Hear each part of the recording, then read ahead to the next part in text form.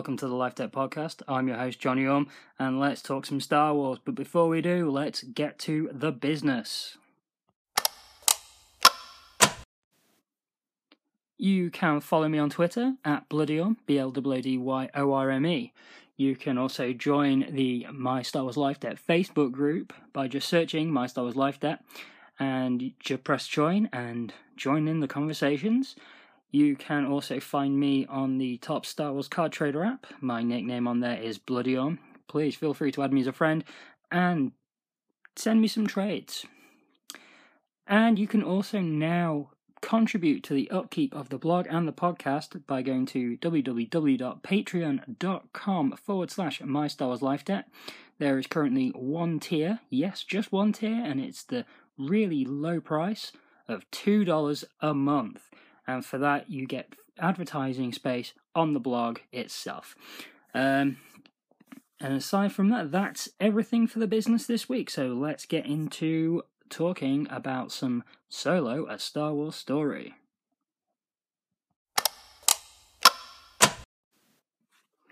Solo, a Star Wars Story has been out for 10 days. Yes, that's 10 whole days. And in America and in England, the opening weekend was a 4-day weekend, but the film is underperforming quite dramatically. It currently is it made a total in the past week of $29.3 million, which is 65% lower than its opening weekend, where its American total is $148.9 million. Now, in comparison to Force Awakens and Last Jedi, both of those films made a lot more than $148 million on their second day of release, and Rogue One crossed that threshold just after 3 days. Internationally, Solo has also brought in $30.3 million, and that means it's only made a total of $264.2 million. Now, that sounds like a lot, but for a Star Wars film, that's pretty pants. There's a lot of factors that have probably led to the film's underperformance. I think the opening weekend projections were $160 million. It's not. It didn't do that. It's just scraped that in 2 weeks. But there's a lot of factors that have possibly affected it. The first one being, in America, it opened on President's Day weekend or Memorial Day weekend, one of the two, and that weekend has a very poor turnout to cinemas. It's the beginning of the summer. People are probably not wanting to go to the cinema. They're probably just wanting to go outside, enjoy the sun. The school year is coming to an end, so people aren't probably interested in doing the cinema. They want to, they're probably finishing up studies and getting ready to finish school and, wait for a couple more weeks before going to the cinema, enjoying time off. There's also the factor that in the past month, leading up to Solo, a month before Avengers Infinity War came out, which was a massive opening film. That film made a lot of coin when it first opened, and it continues to do so. It's one of the world's biggest comic book franchises. It's the culmination of 10 years of storylines that have been leading up to this point within the Marvel Cinematic Universe. So, the audience is kind of going there because, there's been a 10-year wait, essentially, to see Thanos and the Avengers duking it out. A week or so ago, a week before Solo came out, we got Deadpool 2, the follow-up to a very, very, very popular comic book film. So, it had stiff competition from the get-go. Another problem that Solo possibly has encountered is it's just coming out too soon. The marketing didn't start until February, 2 months after The Last Jedi came out. Really, Last Jedi was still in cinemas across the world when Solo started being promoted. It could have caused confusion for the general audience. I mean, Star Wars fans, we know what we're talking about. We know that Solo's got nothing to do with Last Jedi. But the general audiences are going to probably be a bit confused, thinking, I don't remember that in there, or what's going on here. And you know, we had a 6-month window between Last Jedi and Solo, but we've had like 12 months in between, you know, all of the other films. You know, and they've all been delayed for various reasons. I mean, Force Awakens was delayed because J.J. Abrams wanted an extra 6 months on it. Fair play. He was kickstarting the franchise again after 10 years. I think he deserved to work on it for as long as he needed. Rogue One got moved from May to the December. That was because of the 40% of the film being reshot. And Last Jedi moved to December because they needed to take a couple of extra months to, you know, just polish the script again after the performance of Force Awakens, and, you know, how fans reacted to certain characters, and they wanted to, you know, add more of those characters into the film, which, you know, is very understandable. But, you know, because of this, Star Wars has become the December movie. You know, everyone wants to go and see Star Wars in December. You know, you bring out the toys prior to December, great. You've got a great Christmas for Star Wars fans and children of Star Wars fans, and you get, you know, you go to the cinema, you see the film, you want to get the toys. Oh, look, 2 weeks later, yay, we've got all the action figures. That's not happening this time. And I think, you know, the marketing, I know in America, they've had a slew of TV spots everywhere. You know, I had to stop watching the TV spots for a while just so I didn't get too spoiled. And it's the same with every Star Wars film that's come out in the last 4 years, you know. But this time around, you know, we got our first trailers at the teaser at the Super Bowl, the first trailer the next day, and then a month and change later, we got the main trailer, which was essentially a month and a half before the film came out. And we had a month before the film came out with the merchandising, which, I mean, I can only speak from experience. I have not seen a single Solo action figure anywhere. I've seen the Lego in supermarkets, but I've not seen, you know, I've not seen a Han Solo toy. I've not seen a Lando toy. I think I've seen the pop vinyls, the Solo pop vinyls in one shop, you know, and normally, you know, by this point, you know, Force Awakens, Rogue One, Last Jedi, the toys were all over the shelves by before the film came out. I go into my local supermarket, I'm still seeing Poe Dameron, Finn, Luke Skywalker, and all of these different Last Jedi figures, but nothing for Solo. The closest I've seen to Solo toys in a supermarket is Han's Speeder, the Lego set, and Han Solo and Range Trooper buildable Lego figures, and some of the battle packs from Lego. I've not seen a massive range of toys. The marketing, when it comes to merchandise, has just been terrible. You know, average Joe walks down the road, sees posters for films. I've not seen a single poster for Solo. You know, the only time I've seen them is in the cinema when I went to see Solo. So I don't know what it's like in America when it comes to that, apart from the TV spots. Again, in England, I've not seen a single Solo TV spot. Not one. I mean, I could be wrong. I don't often sit and watch a lot of TV, but when I do, there's normally adverts. I've not seen a single thing. So marketing has been poor. Merchandising has been poor. Everything just hasn't worked out for this film, and I think the awareness of the public, there's been no public awareness, essentially, is what I'm trying to get at. I don't understand why. You know, the film is really, really good. The film's actually amazing. And you know, the whole cast and the crew did a fantastic job, and this could have been the Star Wars film. This Star Wars film could really break the bank a bit, because it's one of the most favorite characters from the whole franchise. It's written by the guy who has written, 3 of the biggest movies of all time: Empire Strikes Back, Return of the Jedi, and Raiders of the Lost Ark. And Ron Howard, he makes good films. I've enjoyed every film of his that I've seen, bar one. And the only reason I didn't like that, it was Inferno, the based on the Dan Brown book. It wasn't a badly made movie. I just didn't like the story, and so I'm not saying it's a bad film because it was shot badly, bad acting, anything like that. I just didn't like the story. And when it's a script based on a book, then I'm not going to turn around and blame the screenwriters for making a bad movie out of a book with a storyline I don't get along with. Ron Howard, a great director, great writers, great cast.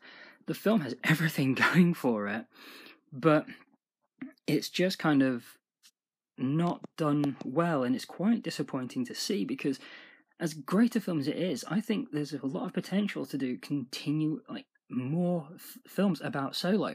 It doesn't have to be an overarching story. It doesn't have to be a saga. It doesn't have to be Han finding this and Han finding deep dark secrets about the criminal underworld. It could just be different heists, different crime jobs. He and you can have a continuing a rotation of characters that appear.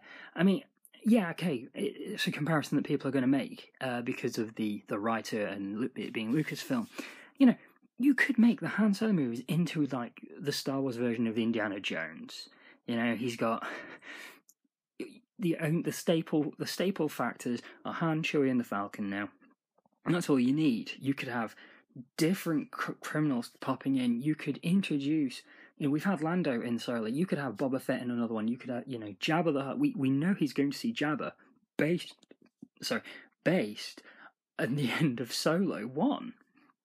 He's going to Tatooine to see a big time gangster. Well, everyone knows that's Jabba the Hutt. Why can't where has the fandom gone wrong here?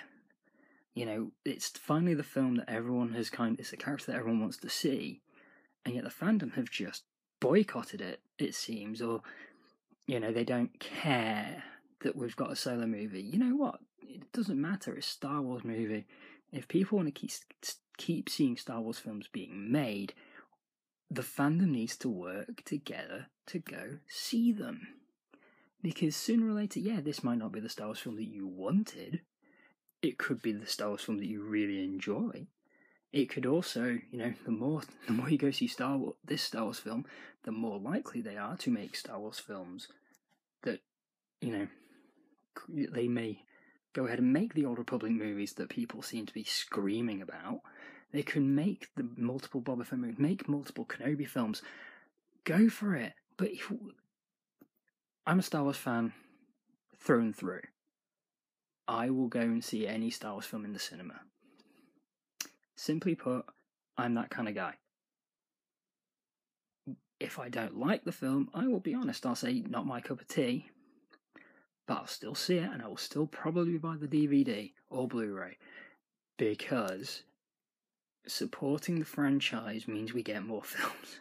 And the more films and the more TV and the more books and more comics we get, the bigger and just more immersive and a bigger fandom. The whole universe can become more immersive and we grow the fandom. And right now, the fandom needs a good kick up the butt. The fandom since Last Jedi, the fandom has become increasingly more and more toxic. People are sending death threats to Rian Johnson, Kathleen Kennedy, because they made a film that they didn't like. Well, hey, Ron Howard, you made Inferno. I didn't like Inferno. I want you to die. Oh, but you made Solo now, so everything's fine. No. The world doesn't work like that, and people shouldn't be operating that way, especially when these creators are trying to make films and TV and books and comics, not just for a handful of fans, but for the fan base as a whole. And I think that's what people are forgetting. We all get so caught up in our own headcanon and the ideas that we've got that we think we should see. I'll be honest, I have my theories, I have my speculations, but I don't let it rule where the franchise is going. I'm not paid the money that Rian Johnson, J.J. Abrams, Ron Howard are paid. They're paid to make these films. I'm not paid to make these films. I'm paid to do my job, and I write a Star Wars blog. These guys, that's their job. It's their bread and butter. They know what they're doing. If you feel so strongly about how the franchise is made, why don't you go to film school? Why don't you learn how to do screenwriting, learn how to be a director, learn how to set up some film lights, get yourself on the set and just see how it's done, see what they have to go through, see what Kathleen Kennedy has to go through on a daily basis from fans who just don't like her because she greenlit a couple of films that they weren't keen on. Now, I can guarantee these people were raised on films like Indiana Jones, E.T. People probably my age. I'm in my early 30s. I was raised on Spielberg. I was raised on Jurassic Park, E.T., Close Encounters of the Third Kind, Back to the Future. He produced that, so Kathleen Kennedy had a hand in that. Jurassic Park was my favourite film for years. Kathleen Kennedy produced that. Kathleen Kennedy has done me no wrong. And she continues to do no wrong, in my opinion. But the hatred towards her is just ridiculous. The same with Rian Johnson. I think Rian Johnson made a cracking film with Last Jedi. Some people, no, I understand why it's not some people's cup of tea. Fine, fair enough. But just because you don't like it doesn't mean that you have the right to basically threaten him because he wrote a story where Luke Skywalker died. Well, I can guarantee no one contacted R.A. Salvatore when he dropped a moon on Chewie's head in Vector Prime. No, people were shocked. People carried on reading the books. Luke Skywalker dies in a very fitting and very natural kind of way, looking at the character progression that has gone on, and suddenly they want Rian Johnson's head on a stick. I'm sorry, this has just become a bit of a rant, and I'm sorry, not sorry, really, because I think I've got a few things I want to get off my chest in regards to the fandom. I saw on Twitter this morning, that I'm recording this on Sunday, the Sunday the 3rd of June. I went on Twitter this morning, and another Star Wars podcast, I'm not going to name them, were ranting because Star Wars author Chuck Wendig, who has written a few Star Wars things. He wrote the Aftermath trilogy. He wrote a story in From a Certain Point of View, and he's written a couple of comics, and most recently he's written one of the either a Star Wars annual or Darth Vader annual. And basically fans were coming up to him at convention and giving him hell.